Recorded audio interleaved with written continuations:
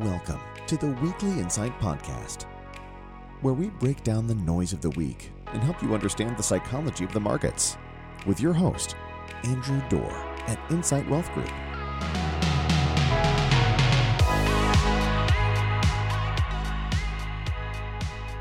Good morning. Thank you for joining us in the latest edition of the Weekly Insight Podcast. As usual, I'm your host, Andrew Dorr. I want to take a moment, first of all, to just get out of the way what we get out of the way every week, and just remind you that what you're about to hear today should not be considered individual investment advice, but instead just our view on what's happening in the market and the economy. If you'd like to discuss your personal portfolio, hey, give us a call. And also, I do have one announcement for our clients that I'd like to make today before we get started. Just a reminder that next week, as we all know, is the celebration of Independence Day. Accordingly, our offices will follow the market calendar, which means the market's going to close at 1 p.m. on Monday the 3rd and be closed on Tuesday the 4th. That will likely impede our ability to get the Weekly Insight Podcast and memo out to you as well, so that may be coming on Wednesday the 5th. We're going to try to push it out on Monday, but if we can't get it out to you then, we'll get it out on Wednesday. Now, let's get on to the business at hand. We've talked a lot, as you know, about Chairman Powell and the Fed and interest rates and everything else. And we talked last week about the latest Fed meeting and some of the messaging that was coming from the Fed about actually increasing rates a couple more times. We had some more meat on that this week, and it turns out Powell sure means what he says, or at least that was the message he was delivering to Congress last week. The Fed is seemingly fully committed to 2 additional rate hikes this year.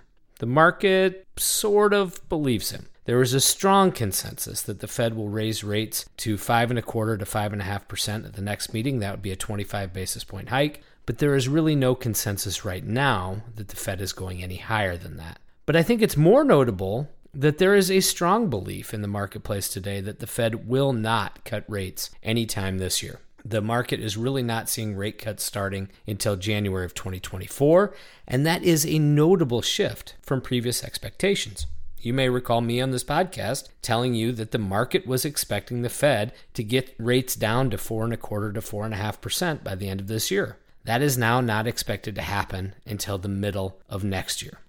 Now, we've all heard the Fed talk in the past, and I've talked about it on this podcast, about getting to a quote-unquote sufficiently restrictive interest rate policy. That's what they keep telling us they want to do. But what exactly does that mean? The restrictive part of this quote is easily definable. When the federal funds rate exceeds the rate of inflation, we have officially entered restrictive territory. And if you use the Fed's preferred measure of inflation, core PCE, or at least the one they always tell us is the preferred rate of inflation, they don't seem to be following it, but if you use that measure, core PCE, then interest rate policy exceeded core PCE back in January. That's when we crossed the line into restrictive territory. Okay, but is it really restrictive? Is it restrictive enough? How can we tell if it's having an impact? One way is to look at the banks. There's a survey called the Senior Loan Officer Opinion Survey, also known as the SLOS. And it tells us a crystal clear story about what lending is looking like in today's environment. The most recent SLOS came out and showed that nearly 80% of U.S. banks are tightening their lending standards.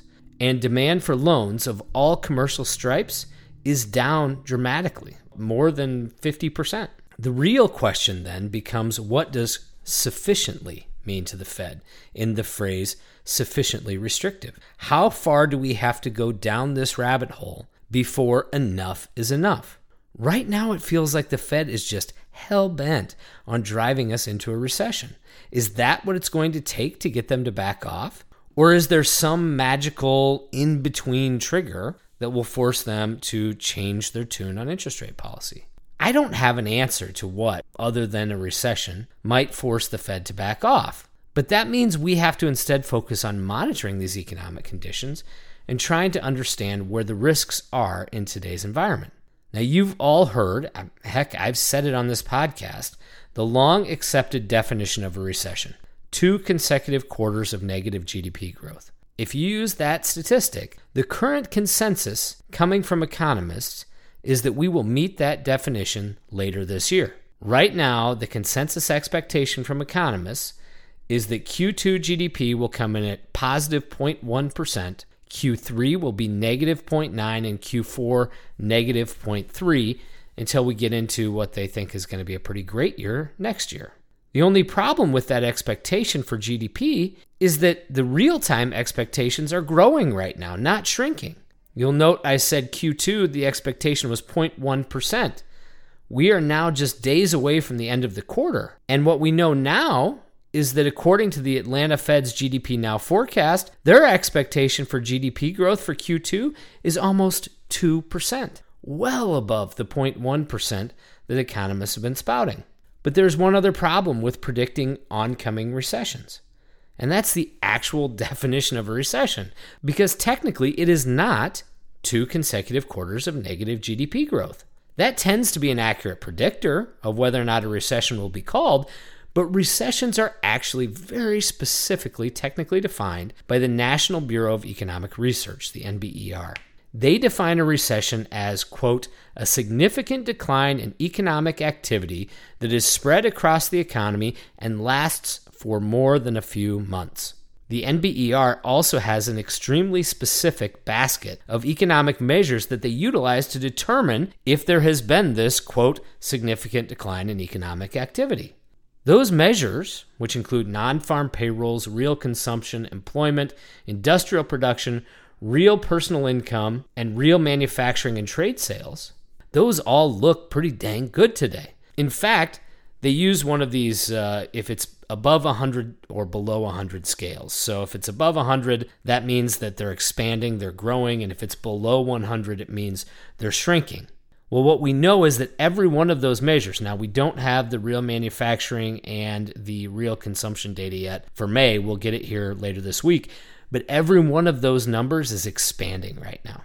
Simply put, we are not dipping into a recession anytime in the next few months. In the end, I don't really know what the Fed is seeing that the rest of the world isn't.